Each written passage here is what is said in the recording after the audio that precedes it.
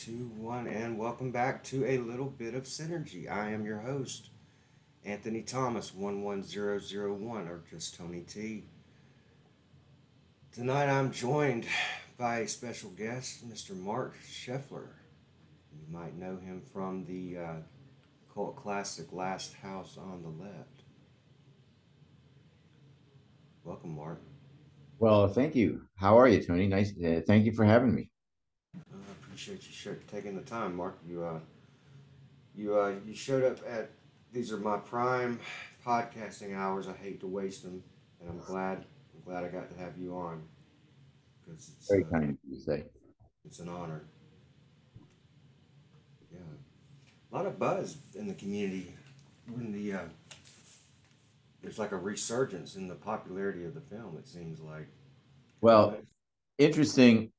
Uh, First time I saw it all put together, um, I saw an answer print of it at a screening at a Film Waste post production house on the west side of Manhattan, cast and crew screening, cast crew and investors. So I walked outside afterwards and talked to David Hess and Fred Lincoln, and we all kind of looked at each other and laughed and pretty much said the same thing to each other, which was, it was great meeting you guys. We'll be friends forever, I think, but no one's ever going to come to see this piece of shit. And that was what we thought.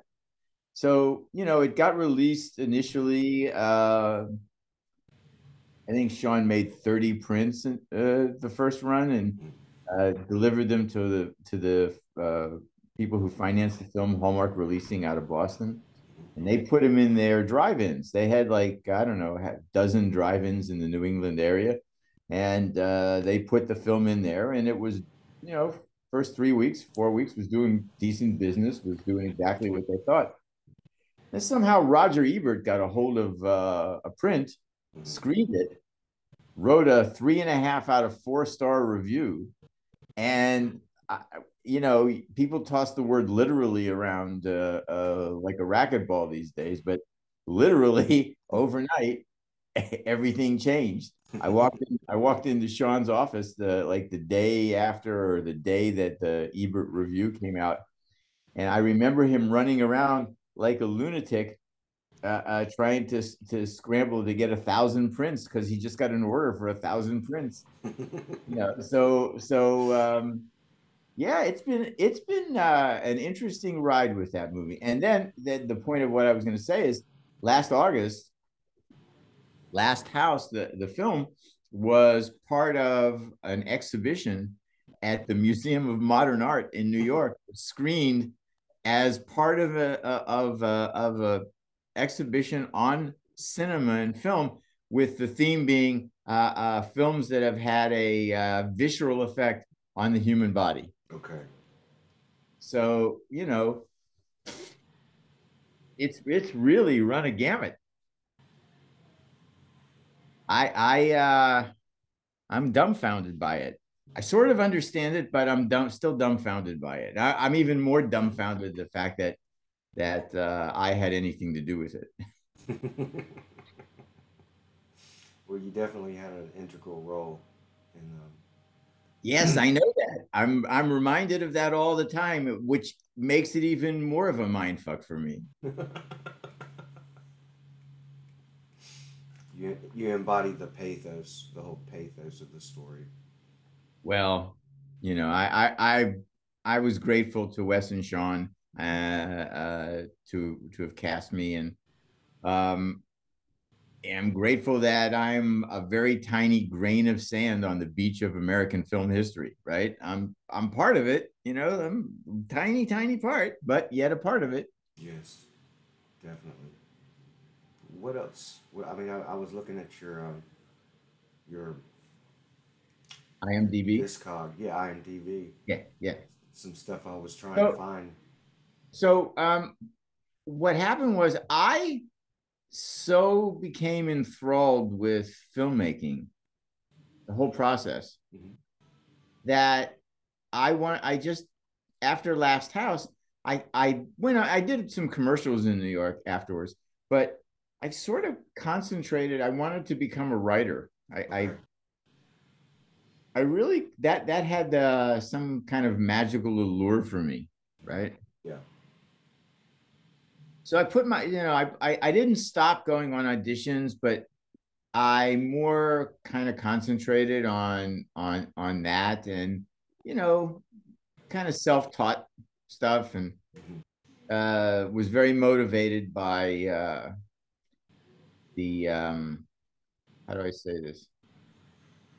Okay, when I left college in 1969, I had three life goals. I dropped out of college. I was going to LSU in Baton Rouge, Mhm. and I had three life goals. I wanted to smoke as much weed as possible. I wanted to sleep with as many different women as possible. And I wanted to make, just enough money to afford the weed and the women. And I always wanted to be in the entertainment business, so it all kind of seemed like the right thing to do. So I, continued acting, and uh, after Last House was an awakening for me. Okay. And I got to experience what it was like to be one of the stars of a top 10 movie in the United States, Yeah. albeit for like, maybe 2 or 3 weeks. It wasn't very long, Uh, but it was very real for the yeah. time that it existed. And I made the decision during that 3 week period that this was an excellent career choice. I had made a proper decision for myself. Okay. Okay. And then everything after Last House, which had a meteoric rise, but it fell off the face of the earth just as quickly. Mhm. Um, so there I was back again being an out of work actor, just another fucking out of work actor in New York. There's like thousands, millions of me. So yes, this is silly. And where once the rivers flowed, now we're nothing but dry riverbeds. Okay. I, I was spending time alone, and I wasn't used to myself anymore. I didn't know what I was going to do, and then one night I was at a party in New York, in Manhattan, and I see a guy no different looking than me, type wise, talking to a stunningly beautiful model actress type in her early 20s. Okay. Just fucking stunning. Like you could have just snapped a picture and put it on a magazine. And whatever this guy was saying to her, this woman was trapped in his tractor beam. She was buying it, right? She was fucking buying what this guy was selling. You bet your ass. So, under the guise of, being hungry and wanting a snack or two, I moseyed over to the table, and I started listening to their conversation. And what I heard was this guy saying, well, I finished act two and I'm about to start the third act. I think I have the ending figured out, and I really got to get to work because my agent out in LA has a studio breathing down his neck. I got to turn this in, and she's just like lapping this shit up like it was like milk and honey. And they leave together, Mhm. right? Mhm. They leave together. And I thought to myself, I could do that. I could tell girls I'm a writer. So I went out and bought a bunch of books on writing, and I read them, picked up buzzwords, plot, climax, rising action, narrative, underlying narrative, subtext.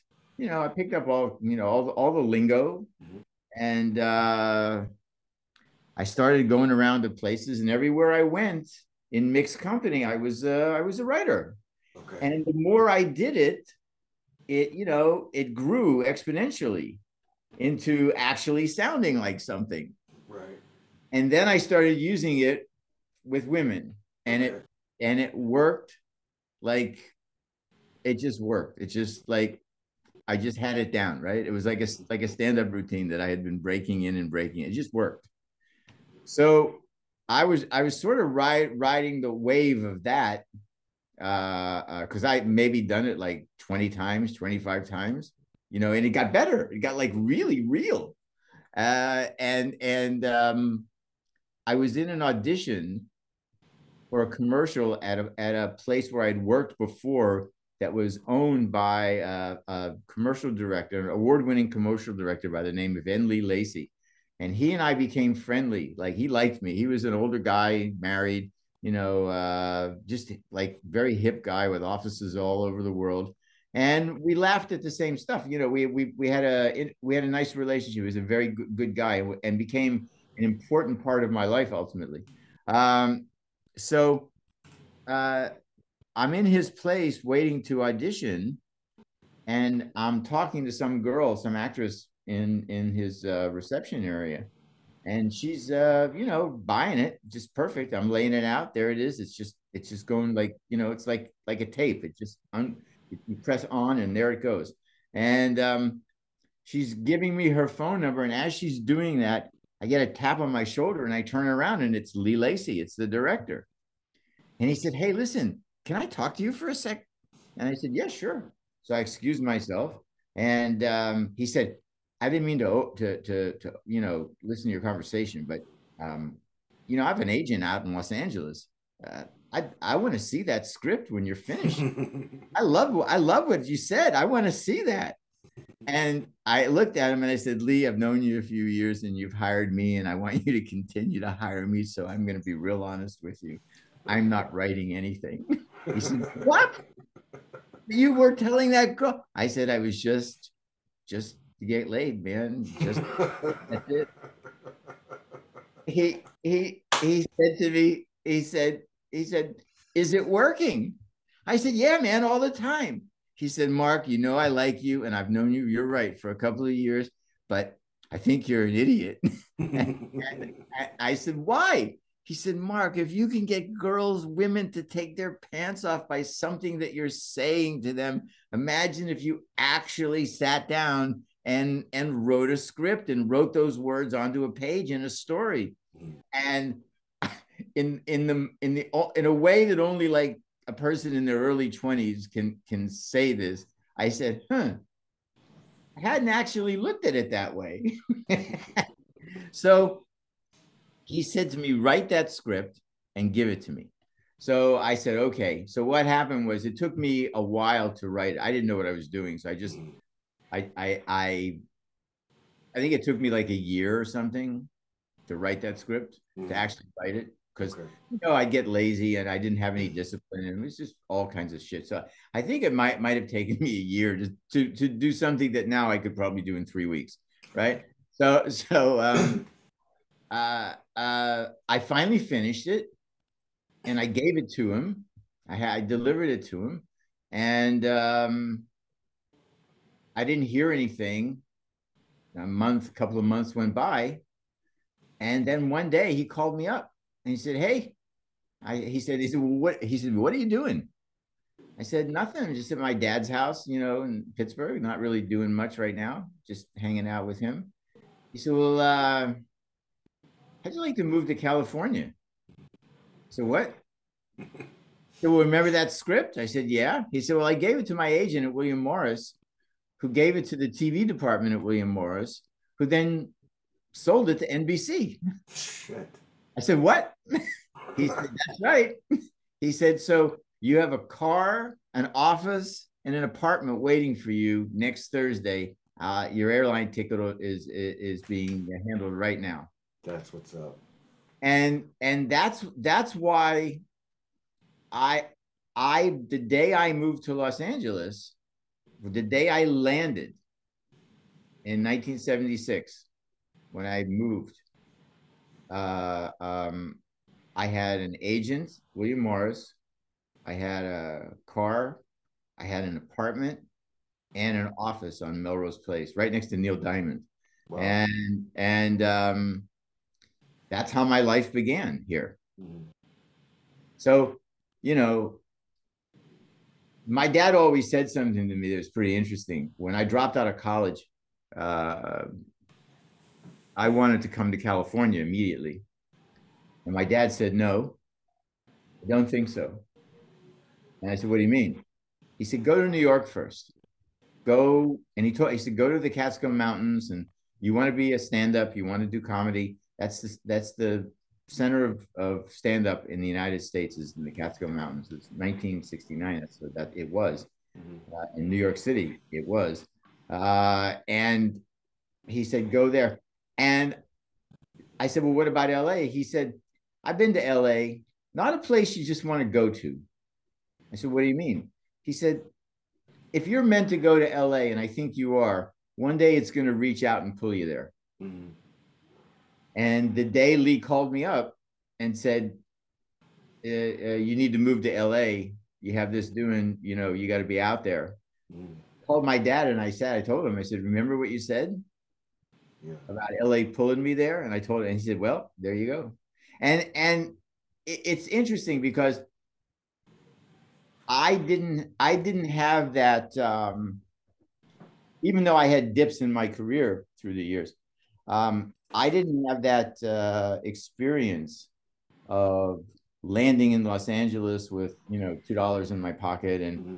getting a job as a waiter and trying to do. I landed there. I was just I landed on a like on a moving train, Right. and it's interesting because I know a lot of people who are now very successful who similarly came to LA on a moving train. Mm-hmm. So yeah, it's really weird. I'm writing a book about my life and career, Mm-hmm. but I novelized it. I'm writing it third person. I've created a character Okay. who's my alter ego, Okay. and the title of the book is Dumb Effing Luck. Okay. And I because as I outlined it, I hit on key moments throughout my life, and these were always things that could have gone another way, Mm-hmm. you know. Yeah. And it's like Woody Allen's Match Point, right? It's where the ball lands on, and if it hits the net, it's on what side it lands. Yeah. Uh, and in key moments of my life, the ball landed on the right side of the net. It's fucking awesome. I'll tell you, you see that picture behind me? Yeah. Okay. So people always, I get the question, I get a question. A lot of people in my business get a question, a similar question, and that is, when did you know you were interested in being the performer? When did you know and everybody has their own answer, right? Mm-hmm. When did you know you got the bug? People say, and um, everybody has their own answer, and mine's a little different. When I was approaching my 10th birthday, my father, this very out of the box, silk mohair, custom made suit wearing, alligator shoe wearing, Cadillac driving, pinky ring, diamond ring wearing, aluminum siding salesman. Yeah, came to me and said, "Hey, you're going to be 10 in a couple of months. That's a very special birthday. It's a very special decade that you're entering because you go in a little boy and you come out a man, a young man. So it's a very transformative, decade for you. Requires a special gift. Just tell me what you want, and then if I can get it for you, I will." So I said, being a child of a young boy of my era, I said, "How about the Three Stooges?" So my father said, "Okay, I'll look into it." So the next day he called a friend of his who was the booker at a nightclub in Pittsburgh where the Three Stooges had performed, do perform on a yearly basis, and found out that they're going to be in Pittsburgh in January of 1959. My birthday was in September, Okay. but he called their agent, said he wanted to throw a party Saturday afternoon on this day. Are they in? They agreed on terms. That was that, right? Came to me and said, "Hey, I can get the Stooges. It's going to be in January. Up to you." I said, absolutely. So cut two, right? That day, about 60 friends, family, just people who couldn't believe it, kind of thing, Mm-hmm. friends of my dad. And they do their show. And halfway through their show, Mo stops the show and looks out at the audience and said, well, we're all here to celebrate Mark's birthday. Where's Mark? So I raised my hand, and Mo says to me, your dad tells us that you're Pittsburgh's #1 Stooge fan. Is that true? And I said, yeah, it is. And I know all your material. So Mo said, really? Well, I'll be the judge of that. Why don't you come up on the stage with us? And I froze. I didn't know what to do. My father leaned into me and said, no time to explain this now. Just get your ass up on the stage. So I went up, and I remember not being intimidated, like not, like I knew that these were the Three Stooges, and that was kind of trippy, but I wasn't, I wasn't really beside myself. I was kind of in control of myself. Yeah. So I started doing, Mo said something about, well, what's your favorite bit? And I said, Niagara Falls. And he said, do you know Niagara Falls? I said, backwards and forwards. So I started doing it. And Larry and Curly Joe Dorita were getting the biggest kick out of it. They were, they thought it was hysterical because I was ostensibly like a little Curly Howard, right? Because Okay. that's who my Matrix was. So what happened was Mo stops the show again, puts his hand on my forehead, and says, I dub you the fourth Stooge. And everybody went nuts. They just like, they went, of course it was a papered house, but still, they went fucking nuts. They went crazy. And I felt this warm, this kind of blanket that just hugged me. And I'm convinced that's the day, because I've been after that. I've been chasing that dragon my entire life. That's, you know that that was the moment. And I just that moment lit up the runway of my life, man. That's I felt so comfortable on that stage. I just never wanted to leave it.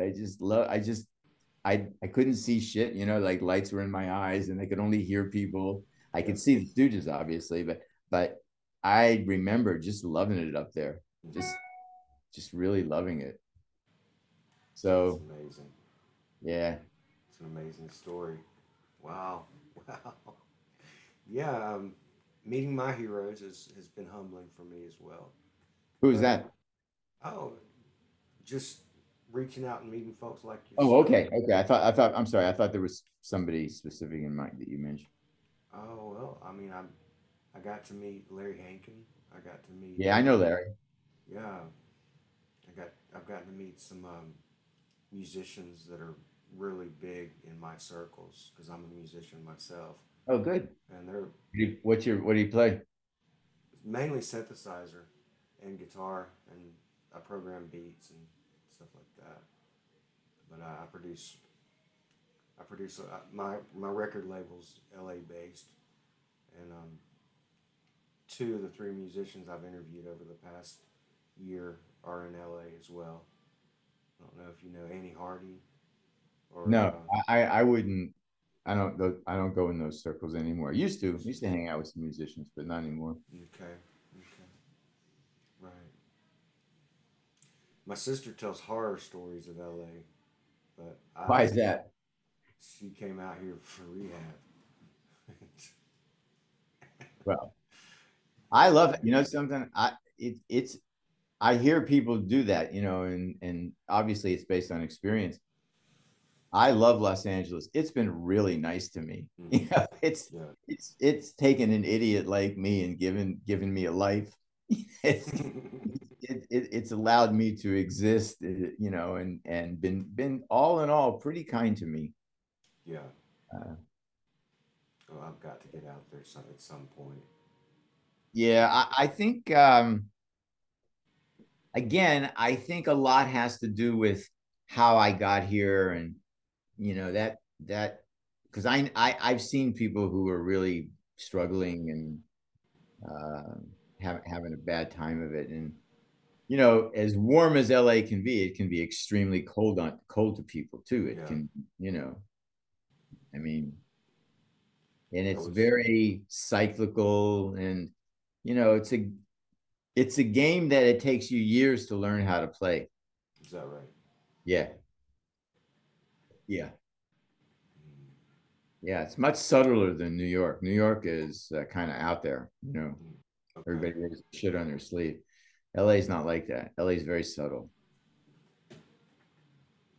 and it's but at the same time, you know, I look at it and it's been just extraordinarily kind to me, Mm. you know, just extraordinarily kind to me. Um, it gave me everything I wanted in life. So how do you say, you know, can't say bad things about a place that did that? Sure, sure. No, it's cool to hear this fresh perspective. 'Cause, Yeah, and you know, it's it really beyond a certain point. It's it's what you make out of it, mm, right? mm, We're all ostensibly the captains of our own ships, yeah, and everybody gets their fuck up time. You know, we're making poor choices and making mistakes, either personally or professionally, is excusable because you know you're in your experience gathering years. right. After a certain point, you know, you then once you're old enough or experienced enough to know better, whichever comes first. You know, it's like you know 5 years or 50,000 miles, whichever comes first. As long as you're at that point where you should know better, if shit doesn't work and then you know you should know better. Yeah, well put. When I was at the Comedy Store, you know, I was part of the class of '77 with Robin Williams and David Letterman and Jay Leno and Really. Andreessen and Michael Keaton and Tim Reed, those guys. You know, there were hundreds of people trying to be comedians. And, you know, I've been lucky. My name's been on the wall of the Comedy Store for like 40 some years, like with the original group. And but there are people who came and went. They, you know, they couldn't. If you can imagine, like there's the bubble, right? There's this invisible bubble, Mm-hmm. and show business for real exists within that bubble, Okay. right? Mm. And they're constantly out in LA. People just bouncing off the fucking bubble, man, just Mm. trying to get in, trying to get in, trying to. And then there are people who just walk up to it and they just float right in, right? They just there's no, you know, and I was one of them. I know, I know exactly what that's like. You know, I when I went to the Comedy Store, which was like at the beginning of its meteoric rises, like the you know the number one place for stand up in the fucking United States. Mm. Um, like I said, I got there. Robin got there like 2 weeks before me. Leno had been there back and forth from Boston to LA. Letterman had just gotten there maybe 3 months before. You know, we all got there within a 6 month period. Like, you know, we're all everybody in that group got there right around the same time. Mm-hmm. And we all became regulars very quickly, right? Yeah. Like it just like it that crew assembled very quickly. Like I became a regular, you know, William Morris got me a time at the Comedy Store my first time. And because Mitzi didn't know who I was, I'm talking about Mitzi Shore, who owned the Comedy Store. Mitzi didn't know who I was, but as a favor to William Morris, she said, sure, I'll give him a time on a Monday night. Okay. Mm-hmm. So I had a time and I wrote some new material. And I had done in the Catskill Mountains as part of a very well known comedian's act, I had done like 150, 200 club dates, ending up with 2 weeks at the Copacabana. So being on stage was like nothing new for me, right? Okay. So, yeah. So I wrote material that I thought would work. I went up the first time. It worked as well as I could be expected for the first time. They invited me back next week. I fixed the material, did some tweaks, cut some shit, added some shit, went up the second time, worked exponentially better. Mm-hmm. And they gave me a time again for the next week, my third time. That night, the club was extremely crowded. Energy was very high. Uh, um, Mitzi was in her booth showcasing another comedian. So I had like a 10:30, 10:45 time spot, some prime time spot. The comedians in front of me did the perfect thing. They were all good. Like four comedians in front of me were terrific. Mm-hmm. So my turn to go on, the audience is like here, right? Yeah. So I know all I got to do is keep them there. I don't even have to do, I just got to keep them floating. Okay. Right. I go out there and luck as it was, the audience juiced from the other acts. They bought everything I was selling and just reacted to everything almost like they crazy. Like it was like, and I was even thinking this is too much, but I'm gonna sit here and take it, right? So I finished my set and I go off to like thunderous applause, like they just going crazy. I walk off and I see Mitzi sitting in her booth, looking at the audience and looking at me. And I think to myself, yeah, I really don't give a fuck. So I walked right up to her and I said, hey, Mitzi, does it really have to get any better than that? And she said to me, all right, Mark, call in for spots. And that's how I became a regular. That I just, it's like I tell people, you got to just seize on shit. You can't pass shit up. It's, that was like a shit or get off the pot moment, right? Right. That was a moment where you either have the balls to do that, Mm-hmm. or you go back to the end of the line again. I didn't feel like doing that, Right. you know, and part of the courage, the courage that I had to do that came from the fact that I had a big time agent, right? Right. I was going around meeting producers for pilot season as a writer, Mm-hmm. and I had a manager. I was going to have I was going to have a manager soon. I mean, just there were and I had money in the bank, and it was like I had this air of I was cocky because I had so much in my pocket that this was willing to take the chance. The worst she could have said to me was no. Mm-hmm. Yeah. But she was caught up in the moment, like I could see while the audience was applauding, I did this. I didn't waste any time. This was like a nanosecond decision. Yeah. Right. Perfect But time. you got to do shit like that. Yeah. This is the thing. It's like you this it's like chess in a sense. You gotta see a move and then know that this is a move and make it, and be brave enough to make it. Right. Fortune favors the bold. That's it. Fortune favors the bold. You're right. You're absolutely right. So again, I'm lucky that I was able to be there to do that. That's cool. So what about lately? What are you doing these days? Um, I'm writing a book Mm-hmm. that I'm a couple of hundred pages into. Have an agent for my book, which is good. Um, and I have two television series. I'm right at the beginning stages. I have developed up now sufficiently that I can go and try to sell them. One is just like a 8 to 10 episode limited series, Mm-hmm. and the other is like 8 to 10 episodes for 7 years. In fact, the title of that show is called Those 7 Years. Okay. So, um, so that's it.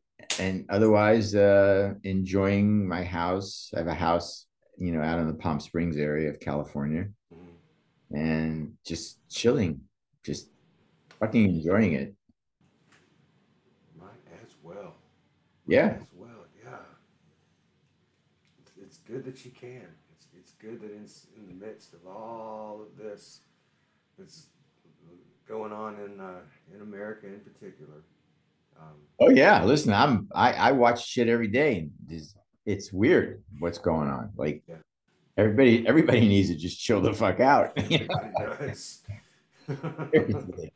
People, you need to legalize pot in every fucking state and make it Yeah, mandatory. right. Make people smoke pot and chill the fuck out. You know, man. It's for your own betterment. Yes, it's for society as a whole. So, you're a musician. I'll tell you a story. I was working as a road manager for a comedian by the name of London Lee Okay. uh, back in the day in New York. And London was from a very wealthy family in New York. His father was a garment district guy with a giant company, so like hundreds of millions of dollars, you know. And London decided to be a comedian.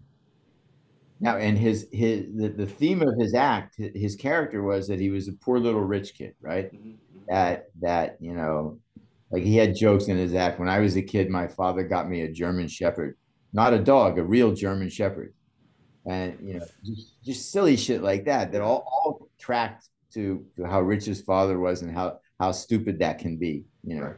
Right. So I was like I said, I was his road manager, and then I wrote some jokes for him that really worked, and then I became part of his act. We did a little like sort of like a vaudeville bit Okay. about me and his act. Okay. So I had been on stage with him, I don't know, 40, 50 times by the time this story takes place. Mm-hmm. And he gets a gig New Year's Eve in New Jersey, and it's fucking snowing and it's shitty weather, and it didn't matter. He had that, you know, he wanted to do those gigs in that time. So I knew we were going to be going out into that shit.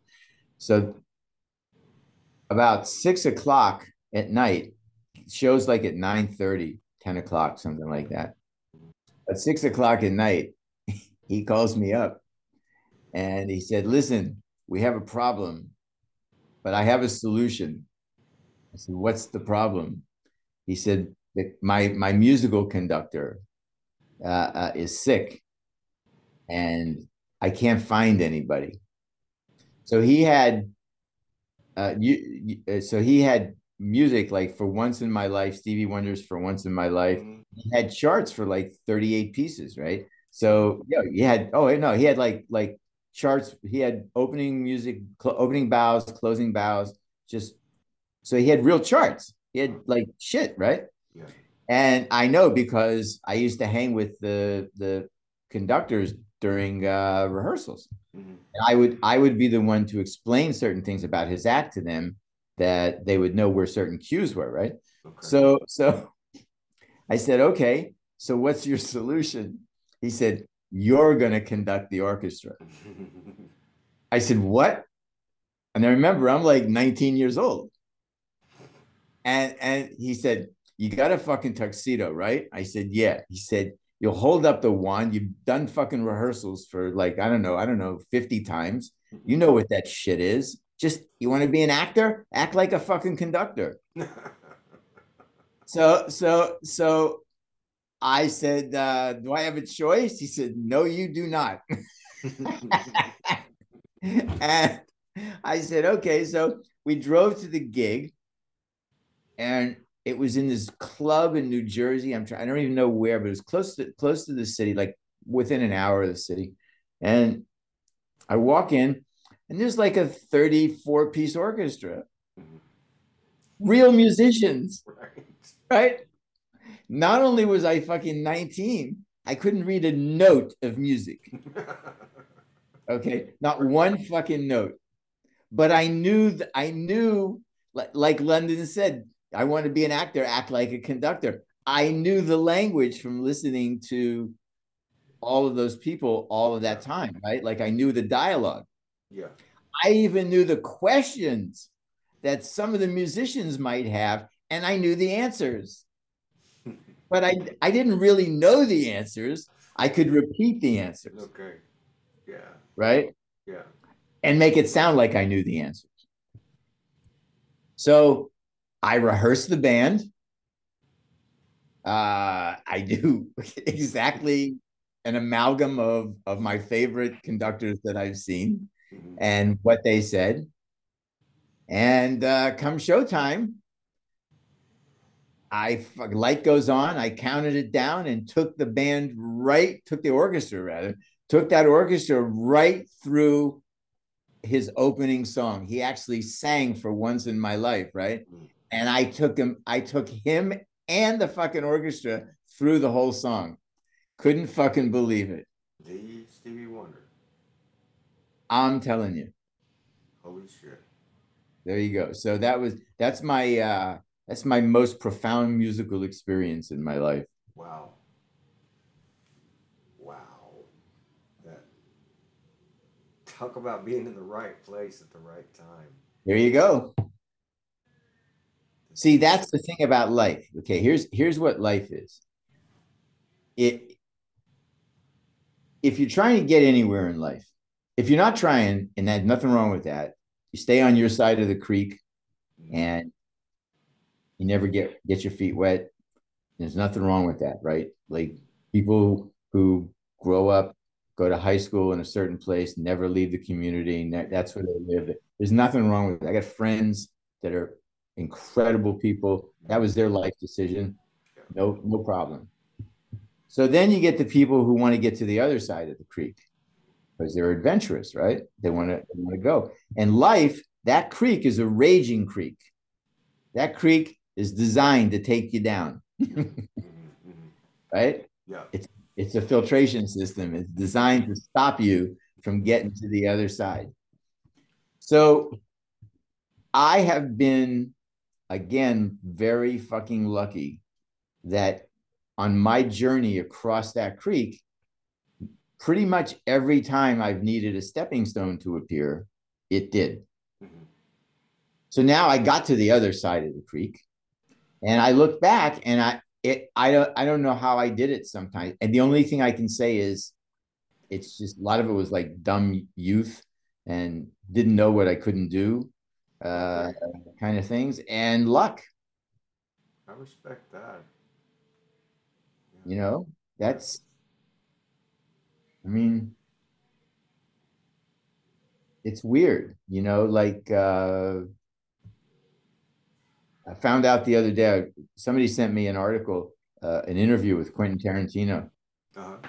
and he said the two films of every film he's ever seen in his life, the two films that scared the shit out of him and continue to haunt him are Bambi and Last House on the Left.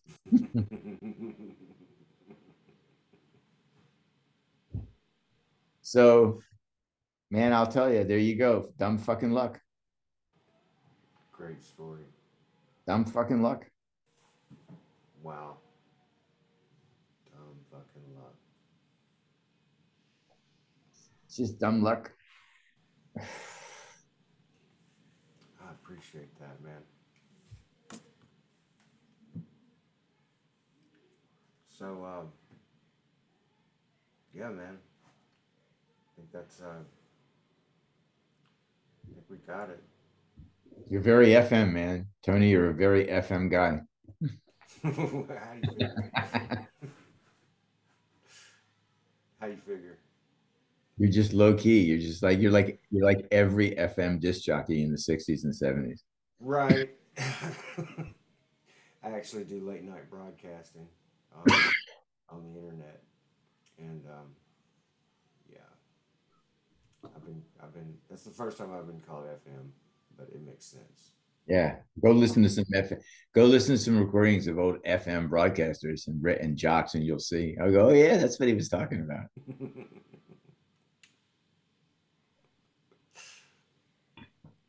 Well, I appreciate you being on Synergy, man. This Hey, is a movement. Um, I'll definitely send you the finished product. okay, that'd be great. I'll send you the YouTube That'd be great. and the audio. Okay. Okay, cool. Well, thanks for being on, Mark. It was good to meet you, man. My pleasure. You have a good night and a wonderful holiday season. Same to you. Same to you. All right, man. All right.